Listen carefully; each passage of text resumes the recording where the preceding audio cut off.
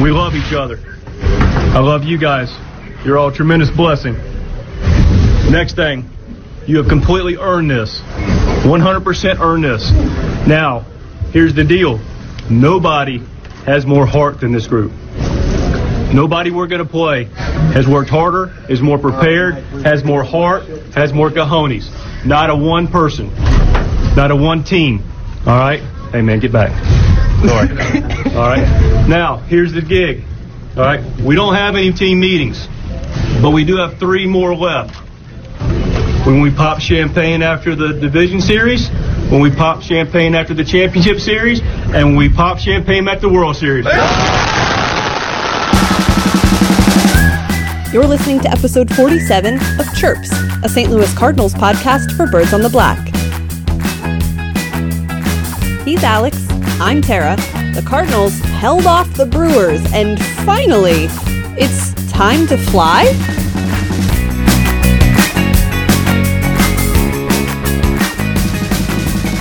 Hey everybody, welcome once again to Chirps. This is the first official postseason edition of the show as the Cardinals are getting set to take on Atlanta in the NLDS after a stressful, tumultuous week that led up to finally on game 162 clinching the NL Central crown.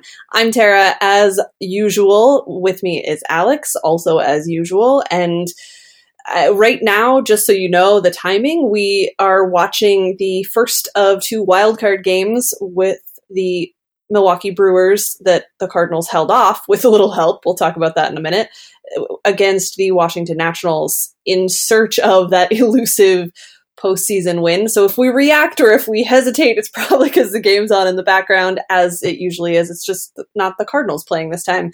Alex, postseason baseball, first of all, it feels like we just started this roller coaster, so I can't believe we're here talking about the postseason. But also, have you been able to take in what happened with the Cardinals in the last week? Because it was a lot. It was a lot. Real quick, if the Nats win this game, are we counting this as a series, a playoff series win? Because I am not. I'm not speaking for the masses, only for myself. But I am not counting it as a playoff series win. It's such a weird thing because technically yes, but it's also not a series. It's a single game. So it's like they won a round of the postseason, but it's not actually a series. So I don't know what you call that. We'll give them a good job. There you go. No, I haven't been able to take it all in, partly because I was in Nashville last weekend for the entire Cubs series, and I missed pretty much all of it, but for following it on my phone and the game on Saturday night, when they kind of looked like they had a chance in later innings to make something interesting happen, and then they kind of threw it all away. I was kind of watching that from some honky-tonk bar in Nashville, while also listening to old Merle Haggard songs and stuff. So basically I missed all of it. It was nice to see the game on Sunday feel very stress-free by about the second inning.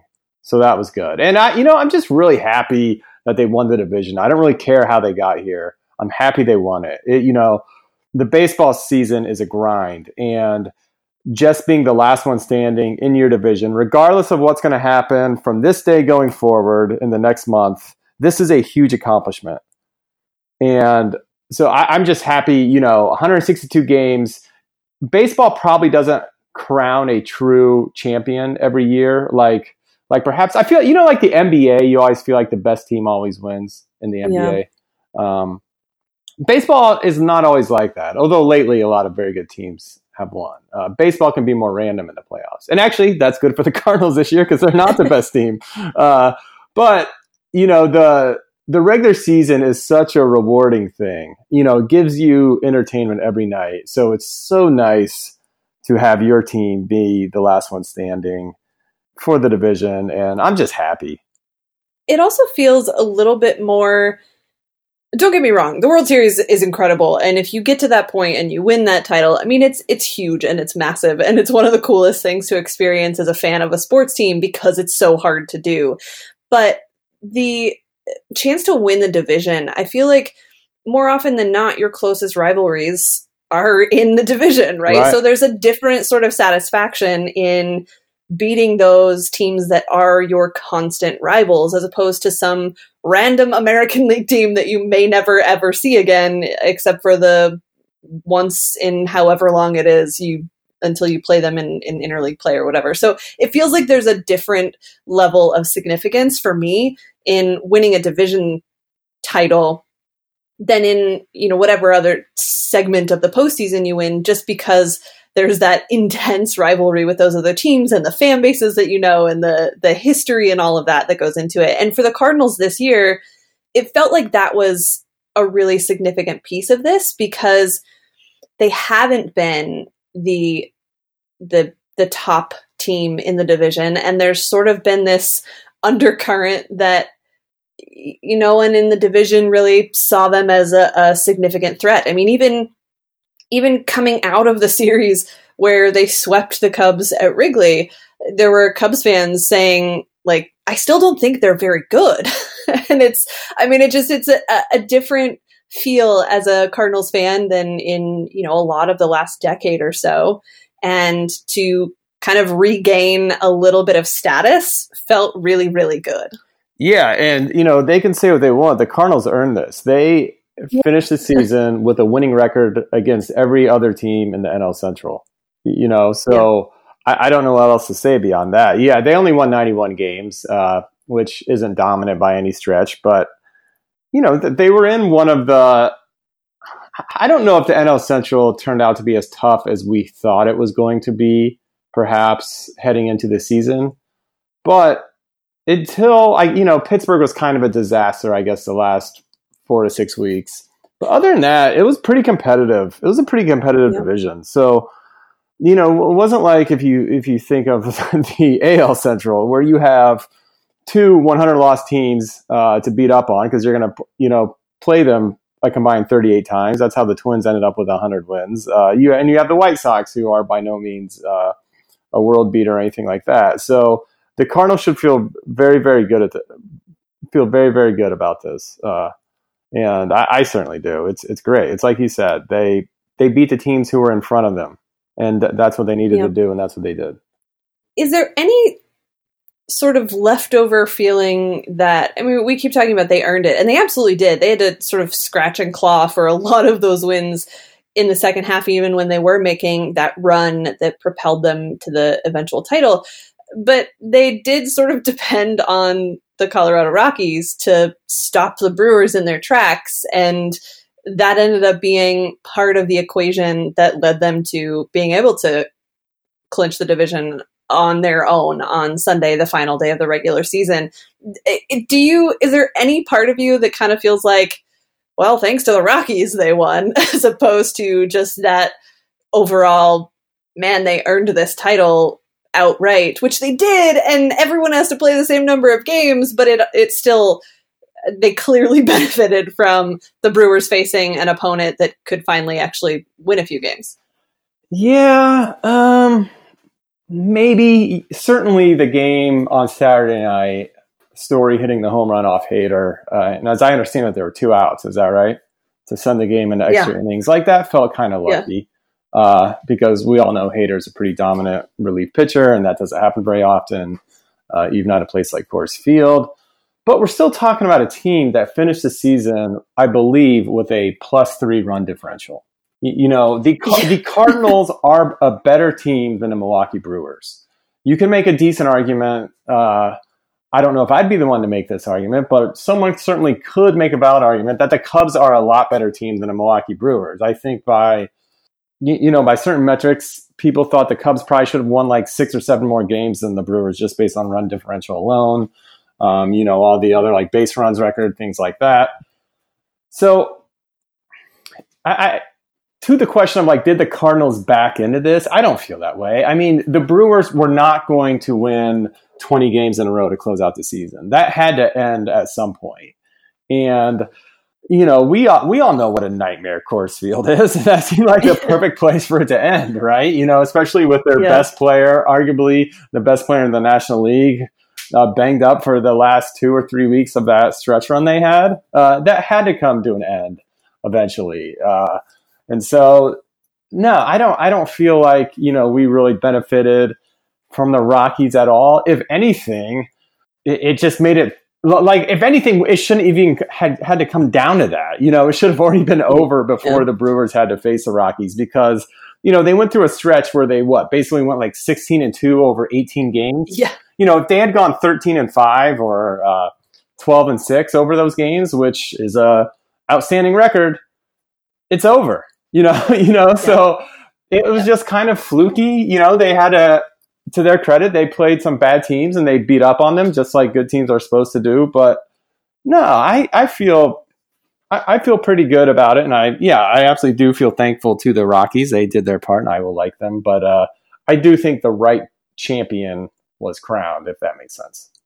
Yeah. Well, I mean, you play all 162 games, right? It's not about the last 3 games of the season. It's about the total overall. So it did feel to me like this was a team that, like I said, had to claw for every possible advantage, because they don't have the perfect team. They don't have the most complete roster. They don't have, quite honestly, I don't know that we've seen this team really firing on all cylinders, if you will, at any point during the season, even in August when it felt like they were not ever going to lose a game, because we still weren't seeing the MVP version of Paul Goldschmidt, and we weren't seeing him and Ozuna and Matt Carpenter all hot at the same time. It's been a different guy at every point in the season that's carried them.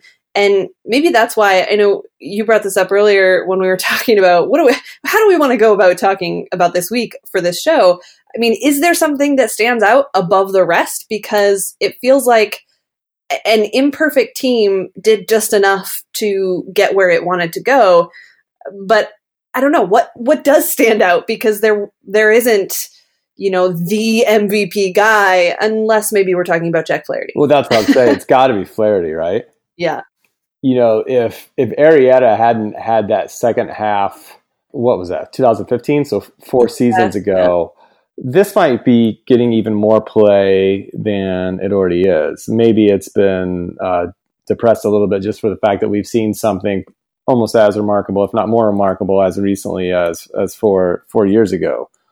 But Flaherty has to be like the unsung hero of this second half. Where he just seemed like you give the ball to him every 5 days and you are probably going to win the game. Or you're at least probably going to have a chance. Maybe you don't score runs, but he's going to give you a chance. that is a good point. And, there are other things too. Like John LaRue wrote a very good column at Viva Alberto's about Paul Goldschmidt, basically in the last couple of months of the season. And if you look at his stats if you look at just his basic stats from the All-Star game forward, they're pretty close to being Paul Goldschmidt-like. Yeah. He's I want to say, well, now I'm forgetting because I don't have it right in front of me and I wasn't smart enough to write it down. But I want to say, like a 350 on base, like a 540 slugging. That's very much like Paul Goldschmidt, or at least pretty close to it in terms of what we were hoping to get from him. Colton Wong and Paul DeJong turned out to be perhaps the best middle infield in baseball. Is that a ridiculous thing to say? I mean, quite honestly, I don't watch another team as much. So just from, the pure visual, what do I take from this? I can't really answer that. But everything statistically that you can find, I mean, the two of them have been phenomenal. And I think the pitching has benefited from that as much as, they've turned into, I was talking about this the other day, they've turned into the run prevention team again, as opposed to the run scoring team, which is fine, but I don't know if that's how we would have described them at the start of the season. And a lot of that does have to do with the defense up the middle of Colton Wong and Paul DeJong, and to some degree Harrison Bader. Yeah, and I also think the Cardinals did benefit from the Cubs' window of dominance kind of closing at least a few seasons sooner than I expected. Yeah. I thought after 2016 that and we've talked about this before, but they were basically going to be what the Dodgers are right now. And that hasn't happened, and it's basically turmoil over there. I'm going to talk about that later with the chirp of the week, sort of, just the managerial situation. But so we perhaps benefited from the Cubs I guess, coming back down to earth sooner than we all thought they would. But I'm not giving back the division title. No, we'll keep it. On the flip side, one of the things that I think was the most concerning to me in this last week is the bullpen, because for so much of the year, the bullpen has been the thing. Well, and for the first half, pretty much entirely, the bullpen is the thing that let the Cardinals survive and stick around and be close enough to this race to make a push, because we talked about it through the entire first half. The starting pitching was kind of scary because it was really unpredictable, right, and no one was going deep into games, and it was putting a lot of weight on a bullpen that we weren't entirely sure of in and of itself. So the bullpen carried a lot of weight early. We've seen the effects of that in some guys like John Gant not being available or not being good enough to be available late in the season, which is a shame after the phenomenal first half plus he had. But we also saw this bullpen give up 7 runs in an individual inning in back-to-back games in the last week of the season. That is terrifying. So when we look at what made a difference this last week, I mean, that's one of the things that they could have had really 2 more wins, and then it wouldn't have come down to the last day if the bullpen had done what it has done most of the year. When we move forward a little bit and start looking at the NLDS, starts on Thursday. Miles Michaelis will get the ball in game 1. We can talk about that in a minute. But does the bullpen concern you, or do you feel like from Sunday to Thursday off, they should be back to pretty well reset? Certainly helps, right? Or it feels like it should, or it's, you want to avoid that wild card game for obvious reasons. But the bullpen rest that you just brought up seems like a big advantage for a team that, I don't know, the pen looked like it was starting to fade a bit down the stretch. It's interesting. For some reason, I had in my head that the Cardinals would have been in the top third in the National League in innings pitched by their bullpen. And that wasn't true at all. They were actually in the bottom half. They were 9th in the National League. That said, Gallegos and Brebbia both are in the top 8 for innings pitched for relief pitchers. I think Gallegos threw about 74 innings this year and Brebbia 72. So, and not surprisingly, those are 2 guys that faltered in the last week. Right. So, they have a lot of mileage on their top guys. It is concerning. Bullpens are so hard to even almost talk about, right? Because it's so easy to just fall back and, well, it's a bullpen. They're fluid, they can look brilliant one night and then just give you major anxiety the next night. With regard to the other teams in the National League, with an exception of probably the Dodgers, I feel pretty good about our bullpen. I think, I probably wouldn't trade with another team but for the Dodgers. Carlos Martinez, has looked awesome at times. Andrew Miller is probably the one I'm a little nervous about. He has been, what has been your take on Andrew Miller? Because there are times when he comes in, he's throwing that slider and it's just like, this guy's unhittable. And if it's on, then that game that he closed out, I don't even remember what game it was in this run, that I think he closed out because I think Carlos was unavailable because he had just pitched several games in a row. Maybe I'm just making this off my head. I don't even know. I feel like I've watched. No, he did. Yeah. He did close out. And that was the appearance. He looked really good, right?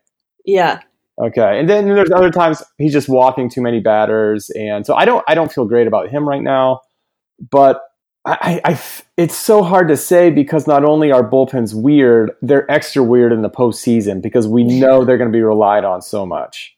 I forget what I was listening to today. They brought up the example of Joe Kelly, how, Joe Kelly's good. He's always been fine, but he was lights out for the Red Sox last year, enough to use that as a springboard to get him a huge contract with the Dodgers. And then that hasn't necessarily turned out all that great. So, weird things can happen in a couple of weeks of baseball, especially when it comes to the bullpen. I feel no reason to be alarmed about our pen, even with, like what you said, it seemed to be fading down the stretch. I think we're in better shape than most, but, we'll see. Do you... That's a very bad answer, I realize. I'm just like, I don't know. Yeah, no, it's. I mean, that's how bullpens are, right? But I'm going to ask you a follow-up question that may result in the same answer, but I'm going to ask it anyway, because I think it's an interesting part of this. We spent a ton of time the last couple of years talking about how the Cardinals bullpen was used and how it was used poorly and how the decisions seemed to be infuriatingly obvious in their inevitable failure. There's been a lot of talk about that in the last stretch here, particularly when the bullpen wasn't performing up to those expectations. But Mike Shildt has done this with position players. He's done it with the lineup. He's continuing to do it with the bullpen, where there's a lot of value placed on the entire body of work or the long-term performance as opposed to what's happening in the moment. And more often than not this season, that has eventually worked out in his favor. I just am wondering if that same philosophy is too risky for bullpens compared to doing that with, say, Marcell Ozuna staying in the lineup or Paul DeJong staying in the lineup or Harrison Bader staying in the lineup, because there's so much on the line at that point. If you let John Gant walk 4 guys in a row or whatever it is, everyone can see that coming, as opposed to maybe you don't see it coming when Harrison Bader hits a home run or doesn't, whatever. Does the same philosophy seem a little bit more of a risk when you apply it to the bullpen? Because we spent so much time talking about that the last couple of years.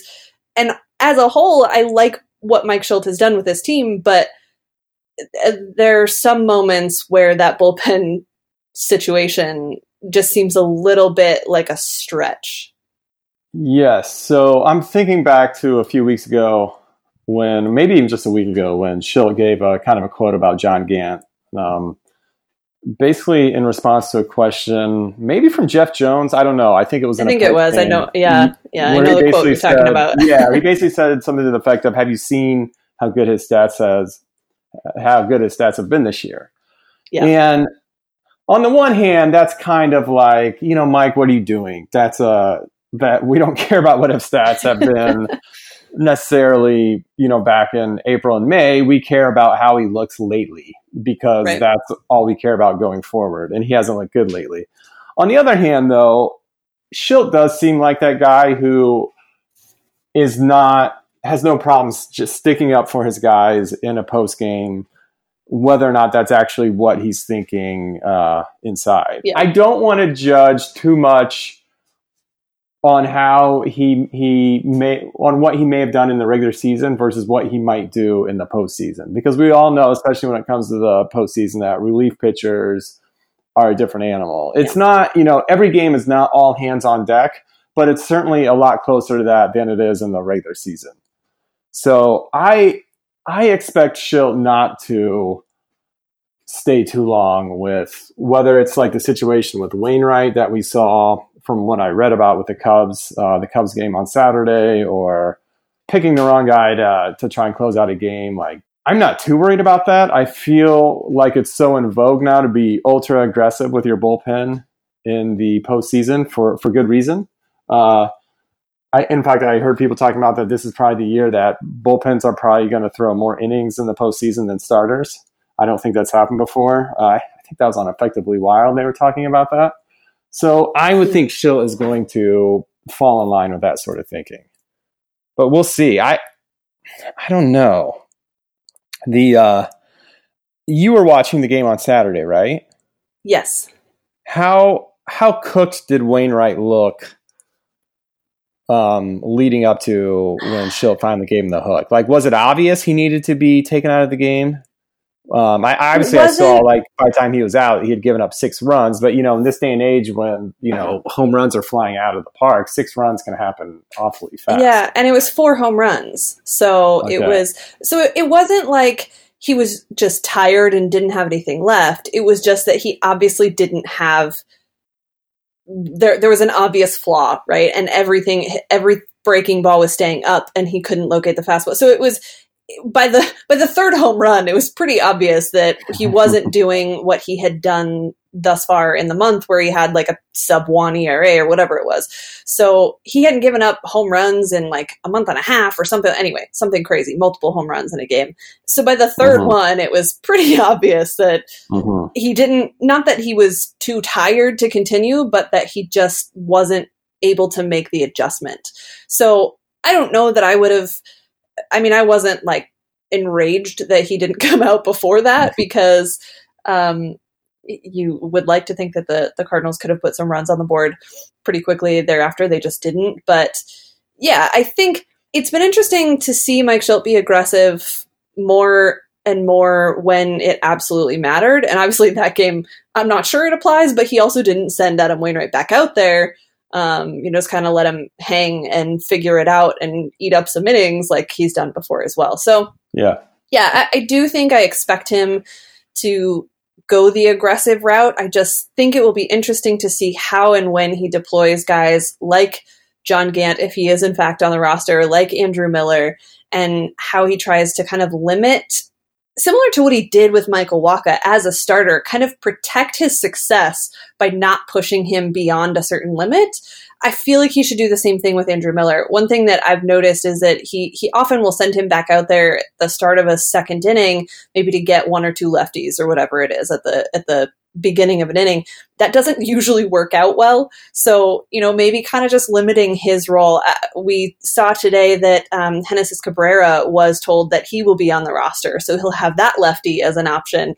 The left side is going to be interesting against the Braves. Maybe we can talk a little bit about that, because they do have some strong left-handed hitters, and the matchups there will be interesting. But I expect him to be the aggressive version of Mike Shildt, but how and when he uses some of those guys that at this point look like they will be on the roster, I think it's going to be really interesting, because this is the first time he gets to do that too, right? We don't know what he's going to do, how he's going to adapt, if anything will change in the postseason, because he's never done it before. Right. And I was going to say, barring a performance where it looks like either Michaelis, Wainwright, or Hudson are just absolutely in a zone, I don't really need to see any of them pitch to a team the third time through the order, I think. Yeah, that's fair.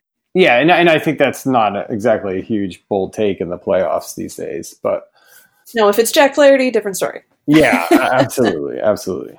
Well, how do you feel about this matchup with the Braves and the Cardinals?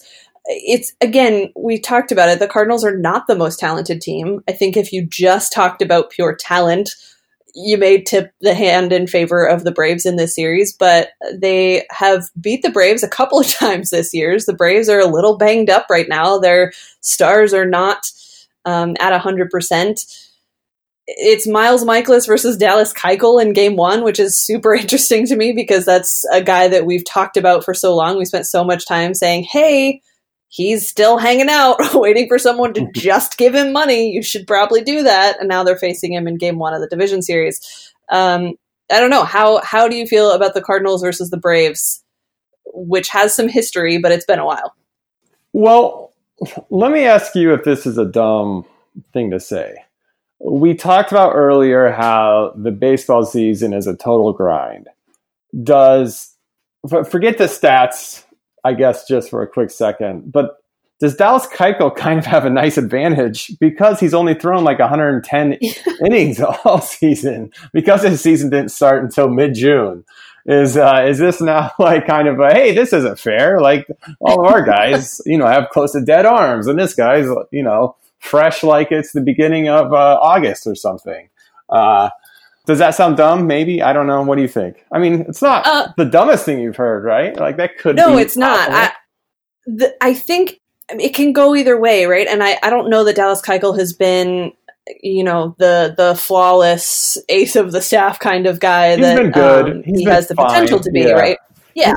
But, I mean, we also saw Craig Kimbrell, who didn't have that many innings and was terrible. So I don't think it just is like a straight up advantage, but it could be if you're talking about guys that are wearing down or just don't have as much to get. I don't know that I would say that's where any of the Cardinal starters are right now. I think there are, question marks. There are ways things can go wrong fairly quickly, but I don't know if it's because they've pitched too many innings. Maybe that's an advantage of, of none of them going deep into games in the first half. I don't know. Yeah. But, so I don't know that it's an automatic advantage, but it certainly doesn't hurt that he isn't worried about, the condition of his arm at this point. The advantage, I think, that would scare me, maybe not scare me, but just the fact that, Keuchel is, he's not the quintessential 2019 starting pitcher. I mean, he's just not like striking out 25% of batters and just pumping fastball. He throws a lot of sinkers, which, pitchers aren't throwing as many sinkers anymore, and he's now throwing his cutter a lot and stuff like that.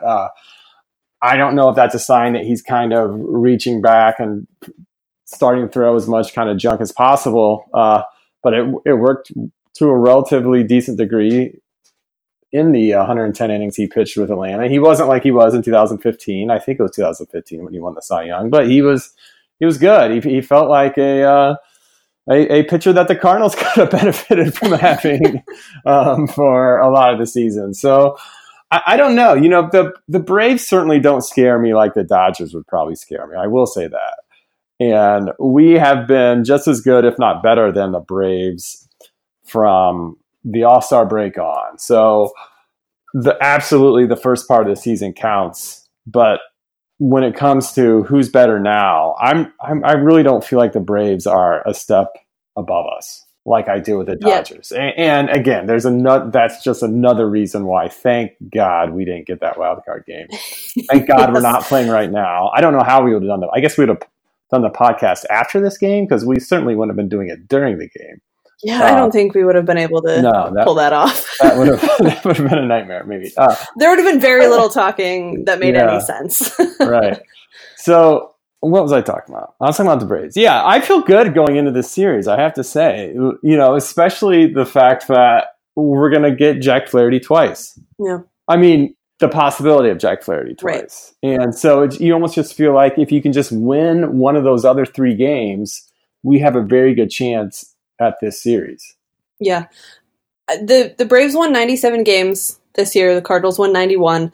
At one point in the middle of the second half, maybe, I don't remember when it actually happened, there was this weird race between the Braves and the Dodgers for the best record in the National League. And then clearly the Dodgers took charge in that race. So yeah, I think that the Braves lost their last 3 games of the season. The Cardinals managed to win their last game, riding a little bit of a high there with the clinch on the very last day. So there's that if you buy into any sort of momentum. But with the time off, that doesn't really mean a whole lot. The Cardinals have not been very good in games following an off day. I think they've won like 4 games all year after an off day. So we'll see what they do with, 4+ off days and how they manage there. But you're right. I think it's a series that to me feels like if you just think, oh, the Cardinals in 2019 against the Braves in 2019, clearly the Braves are the better team. But then you start looking at it even on paper and what's gone on for both of those teams, particularly in the second half. And I don't know that that's the case. So it's going to be an interesting series. There are some matchups that I think are going to be a little bit tricky for the Cardinals with all those lefties. But I mean, you talk about Dallas Keuchel as not the high strikeout kind of guy. The matchup in game 1 is fairly similar, right? Because Miles Mikolas isn't the high strikeout guy either. They're gonna be a lot of balls on the ground, and anything that they miss over the middle of the plate is probably gonna get hit a long way by either team. I think the outburst of offense in the game on Sunday for the Cardinals was a good thing, just to let everybody take a breath and not feel like they're pressing so much to put runs on the board. But that to me is more a concern than the pitching at this point, which may just be, being a bit of a slave to the moment and feeling like that's been the bigger issue. So I don't know. Dallas Keuchel is not the toughest pitcher the Cardinals have faced this year, but they've also, Foltynewicz just absolutely carved them up the last time they saw him. Mm-hmm. So I don't know. It's a series that feels a little bit hard to predict because of the dramatic swings these two teams have taken one way or the other. And in to some degree, health is a factor. But we could say the same thing for the Cardinals, right? If Colton Wong is healthy, and I just saw a video interview with him saying he's 100%, he talked to the manager, he's going to be good to go in game one. We'll see what actually happens there and how I feel like he always thinks he's 100%. Yeah, that's true. I think he was trying to get in the game the day after the injury initially. So we'll see what happens there.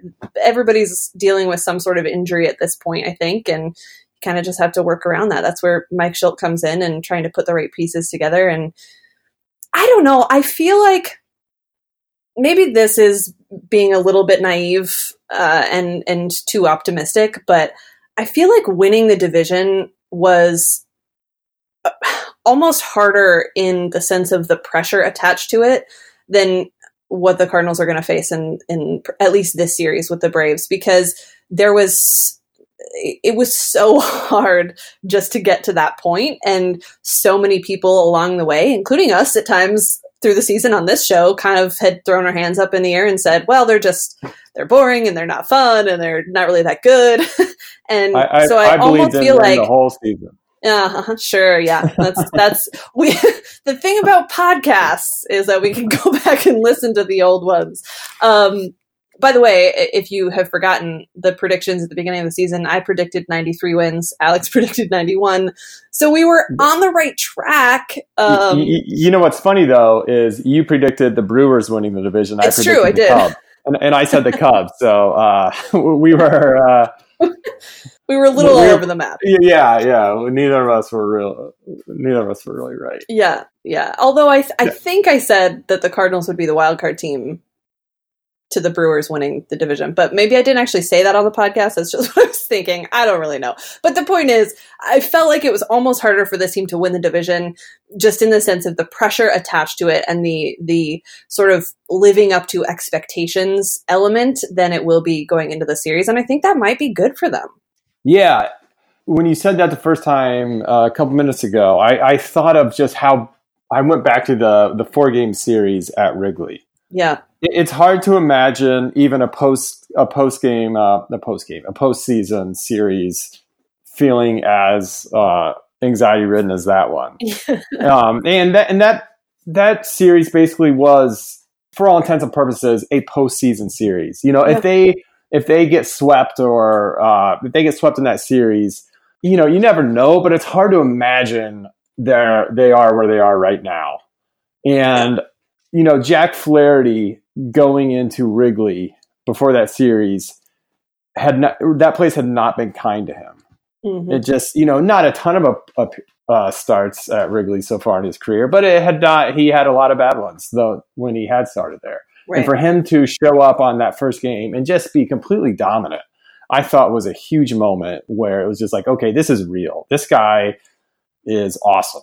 Yeah. You know, this is a legitimate number one starting pitcher on the staff. And there's no doubt about it. There's nothing you can shoehorn in of like, well, you know, on the road, look at what his numbers look like, or have we seen him pitch in a big game yet where the stakes are really high?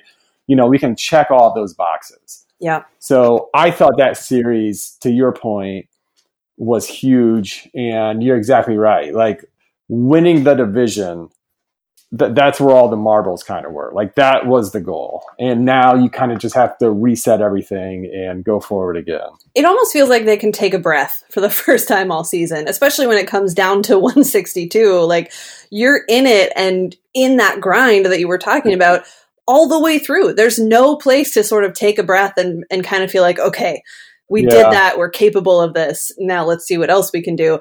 For that reason, though, and it was interesting in that last series where they dropped the first 2 to the Cubs, were kind of hanging out, waiting to see what the Rockies and the Brewers were going to do, and then went all out in the last game and really left no doubt about winning that game.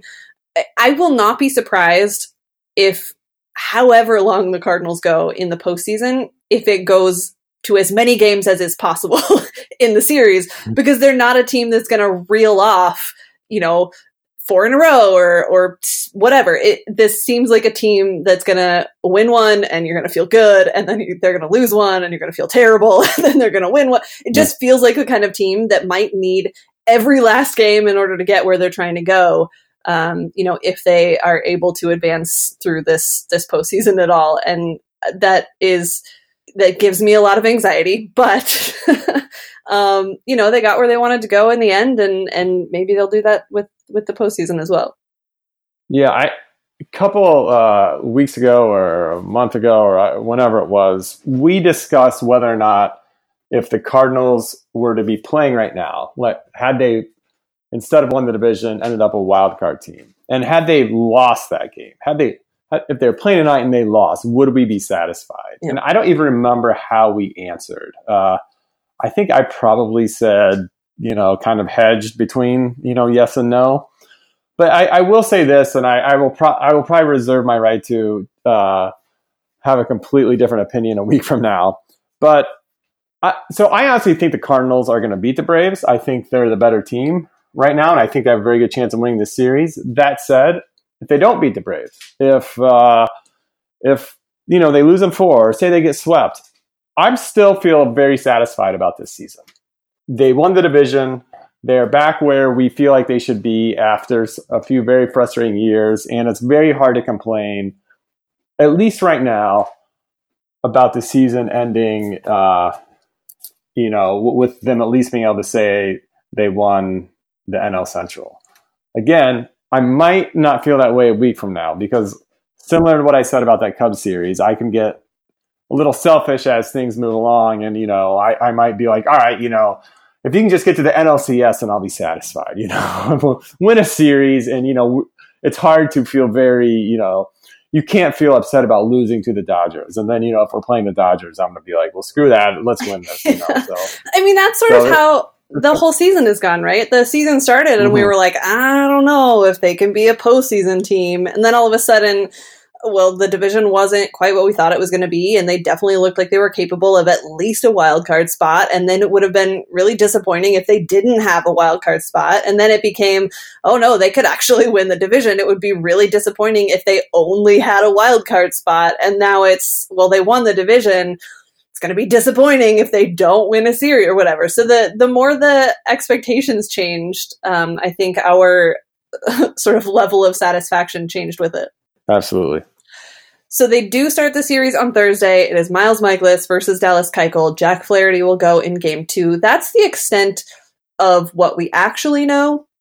The rosters have not been announced yet. That may change by the time you listen to this tomorrow. I don't know. People keep asking me when the rosters are going to be announced, and I don't have an answer to that question. I wish I did, but I don't. So just keep an eye out. I'm sure that much like the Miles Mikolas is starting Game 1 announcement, there will be like 17 consecutive tweets saying the same thing, and then we will all know. But there have been some confirmations from different places about Genesis Cabrera. Randy Arozarena will not be on the roster, but he's traveling with the team, is what we heard today. And John Gant, like I said, according to Mark Saxon, will not be on the NLDS roster. Colton Wong announcing of his own accord that he'll be good to go for Game 1. So that's basically all we know heading into this series, but keep an eye out. I know there's stuff coming at Birds on the Black, and there will be plenty of coverage as we get through this series. It's the first time that we get to talk about postseason baseball in a while, so I'm looking forward to it. Yeah, it's great. I just from watching this Nats Brewers game earlier, I just love the roar of the crowd in postseason. Yeah. It's completely different from a regular season game when not only are there that many more people in the stadium, but just how much more into it they are than they would be at a regular season game. It's very tough to beat a crowd at postseason baseball.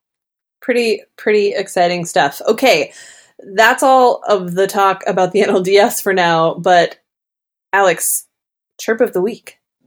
Yeah, I actually have a few things to talk about before I get to the Chirp of the Week, but it's all going to be very quick. So I feel like I need to do a final update on the batting race. Yes. In the National League. I started following this. This must have been back in April, I would assume, when Paul DeJong started off the season very, very hot. And he was near, in the top 5 batting. I don't know if you can hear that, but someone is texting me right now, and it's very loud. Can you hear that beeping sound? I do hear it, yeah. Yeah, imagine how it feels in my ear with headphones on. But anyway, it's not great. So Paul DeJong, I was tracking because I wanted to see if he could maybe contend for a batting title, and I just wanted to follow a batting title for old time's sake. Well, Tara, things didn't turn out too well for our friend Paul DeJong. Out of 68 qualified hitters in the National League, he ended up 65th in the batting title race with a 233 average. I go back to what I said earlier, like 68 is too few of a number for people who should be qualifying for a batting title. I don't know if you need to lower that 3.1, plate appearances per game or what, but that just seems like a low number. So yes, Paul DeJong and his 233 batting average did not win the NL batting title. That went to Christian Yelich and Marte for the Diamondbacks. I then pivoted to, after it looked like DeJong was slipping, I pivoted to RBIs, and because Marcell Ozuna was sort of near the top with that as well. And he finished with 89, which is, just to the layman knows that's a much better number than a 233 batting average. And that was good for 21st out of however many people, however many position players in the National League. So much better showing by Marcell Ozuna, although he was still 37 RBIs behind league leader Anthony Rendon, who finished with 126. The second thing I want to say real quick, and this is not the chirp of the week, but I thought this was cool anyway. An article caught my eye today. It is by a newsletter by Eric Nussbaum. I hope I'm saying that last name correctly. It's called Sports Stories. And again, it's a newsletter he writes, and it's about the Cleveland Spiders and the St. Louis Perfectos, and kind of this something they had in common, something they shared way back in the day. It's a very interesting article. It's very hard for me to explain exactly what it's about, but I recommend it. But what I wanted to bring up is at the end, it talks about how, well, not necessarily talks about, but it does one of those things where you can kind of take a team from when they began into the present in terms of like who played with who. And what I mean by that is this. He starts off with Jesse Burke debuted with the Cleveland Spiders in 1898 and was traded along with many of his teammates to St. Louis before the 1899 season. That's when they were still the Perfectos, by the way. But Burke played with the Perfectos/Cardinals through 1905 when he was teammates with Art Holzkepler. Holzkepler lasted with the Cardinals until 1908, where one of his teammates was Slim Saleh, who played with the Cardinals with Rogers Hornsby. Roger Hornsby was on the Cardinals for a decade. In his final year as a Cardinal, he played with Jim Bottomley. Sonny Jim was with the Cardinals long enough to play with Joe Mancuso in 1932, and Mancuso was lucky enough to be teammates with a rookie Stan Musial in 1941. Now, you can take Stan Musial and stretch all the way to Bob Gibson in 1959. They were teammates then. And then Gibson, you can take all the way to Keith Hernandez in 1975, which is pretty amazing. You can go from Stan Musial to Keith Hernandez that quickly. But anyways, Keith Hernandez was teammates with Ozzie Smith in 1982. And of course, Ozzie Smith was a Cardinal until 1996. And on that 1996 team, he played with Ray Lankford. Ray Lankford, of course, was a longtime Cardinal, and he played with Albert Pujols in 2001. And Albert Pujols, of course, went on to become teammates with one Yadier Molina. And there we are. We're at the present. And basically only 13 or 14 players. And I always think that's a cool thing to do with franchises. I think it's a very fun one to do with the Cardinals because we've had so many players throughout history that have stuck with the team for a very long time that you can cover basically 120 years in only 13 guys. And so that is a very fun thing to do. Yeah, and again, the article is called Spiders and Perfectos, and it's by Eric Nussbaum. I highly recommend it. But here's the chirp of the week, Tara. As you may know, I am a fan of the Chicago Bears football team. In spite of the fact that I support the St. Louis baseball team, I grew up in an area where the Bears were still the preferred football team. And the Bears' main rival is the Green Bay Packers. And the worst part about this rivalry from the perspective of a Bears fan is basically since 1992, the Packers have had two quarterbacks, and that's been Brett Favre and Aaron Rodgers. And it's basically been a running joke among Bears fans of how many quarterbacks we have had in that time, where the Packers have had just two. We're talking names like Moses Moreno, Craig Krenzel, even former Cardinal Chad Hutchinson. Hutchinson was a Chicago Bears quarterback. You know, it doesn't get more random than that. I forget what the number is, but you'd be shocked how many quarterbacks the Bears have had in a time when the Packers have basically had two. Well, I was thinking about this in light of the fact of the Cubs letting go of Joe Maddon. You know, they did not renew his contract. He was basically a lame duck this year. He wasn't fired, but he was basically fired. It's pretty much the same thing. And I started thinking about the stability the Cardinals have had at the managerial position as compared to our arch rivals. And so I went back to 1980, basically when Whitey Herzog began. And I looked at managers for both teams. First, I looked at like actual full-time managers and not like the ones who got the interim tag because, you know, a guy was like fired halfway through the season. And from 1980 on, the Cardinals have had 5 managers, right? And we can all name them pretty easily.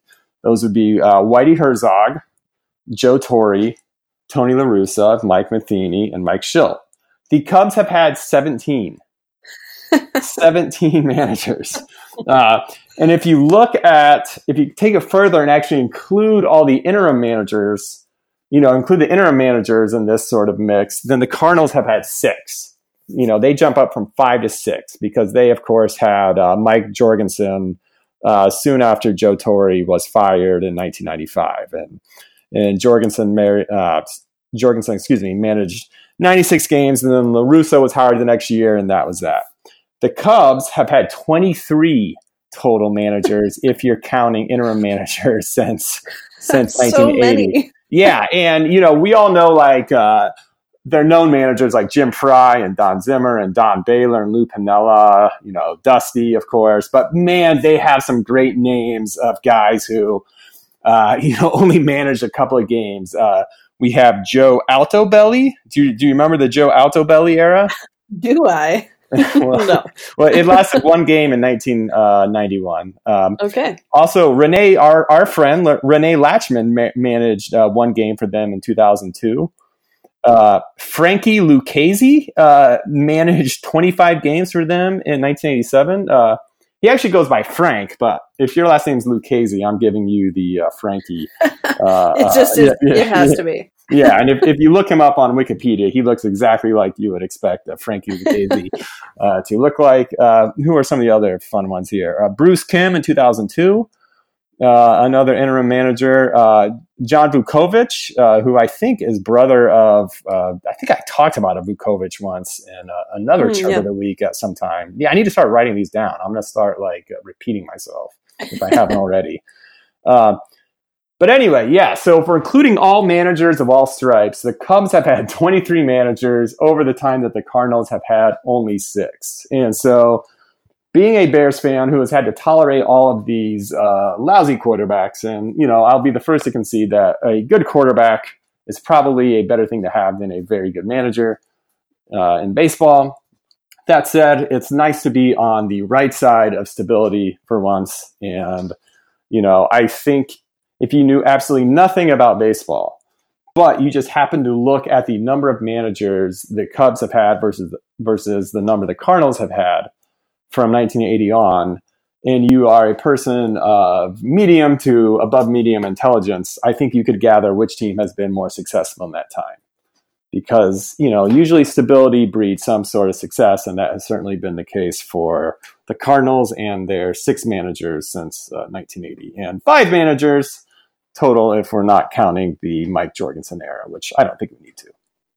Yeah, probably not one that is going to stand out.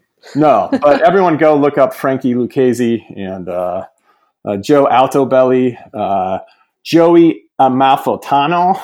Do you remember Joey Amalfitano? No. Okay, he managed the Cubs in 1979 and then came back for his second stint in 1980 through 81. I have no idea what's going on here. It is quite a list. You can actually look it up on Wikipedia if you want to see the list of so many great Cubs managers. It's just like walking, it's like going back in time, like guys I'd forgotten about. Tom Trebelhorn, like I totally forgot about him. Jim Asian, like, yeah, this is fun stuff. So I'm glad the Cardinals have not had to deal with all these guys. And and I'm glad the Cardinals have won the NL Central. And I think I'll end it there. One more will be added to that Cubs list. You are absolutely right. The number is about to go up to 24 for the Cubs, and hopefully it'll stay at 6 for a while with the Cardinals, because I'm quite pleased with Mike Shilt's first year, and I actually hope he wins NL Manager of the Year, which is something actually Joe Sheehan, who was a critic of the hiring of Mike Shildt, I guess as I was too, but Joe Sheehan was as well, but he advocated for him to win NL Manager of the Year in his latest newsletter. So that was kind of cool.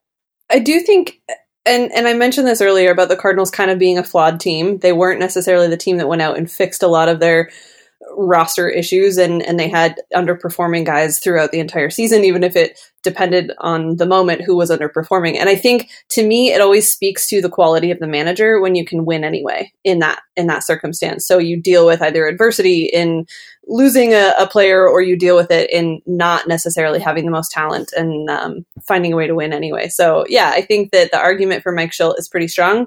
And I think the story is pretty clear about the difference in the consistency between those two organizations. It's been a ride with Joe Maddon, and I'm a little surprised that it ended as quickly as it did. But I think I'm going to miss him a little bit. He's a good. I think Godar summed it up well, which is that he was a good villain. Yeah. He was a good rival manager, because you were always a little annoyed by his antics, but it also was interesting when it was happening to not your team. I will also say,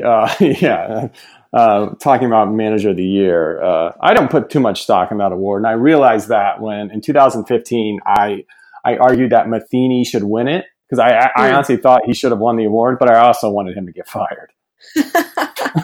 So it's an interesting dichotomy of opinions. It's a complicated argument, but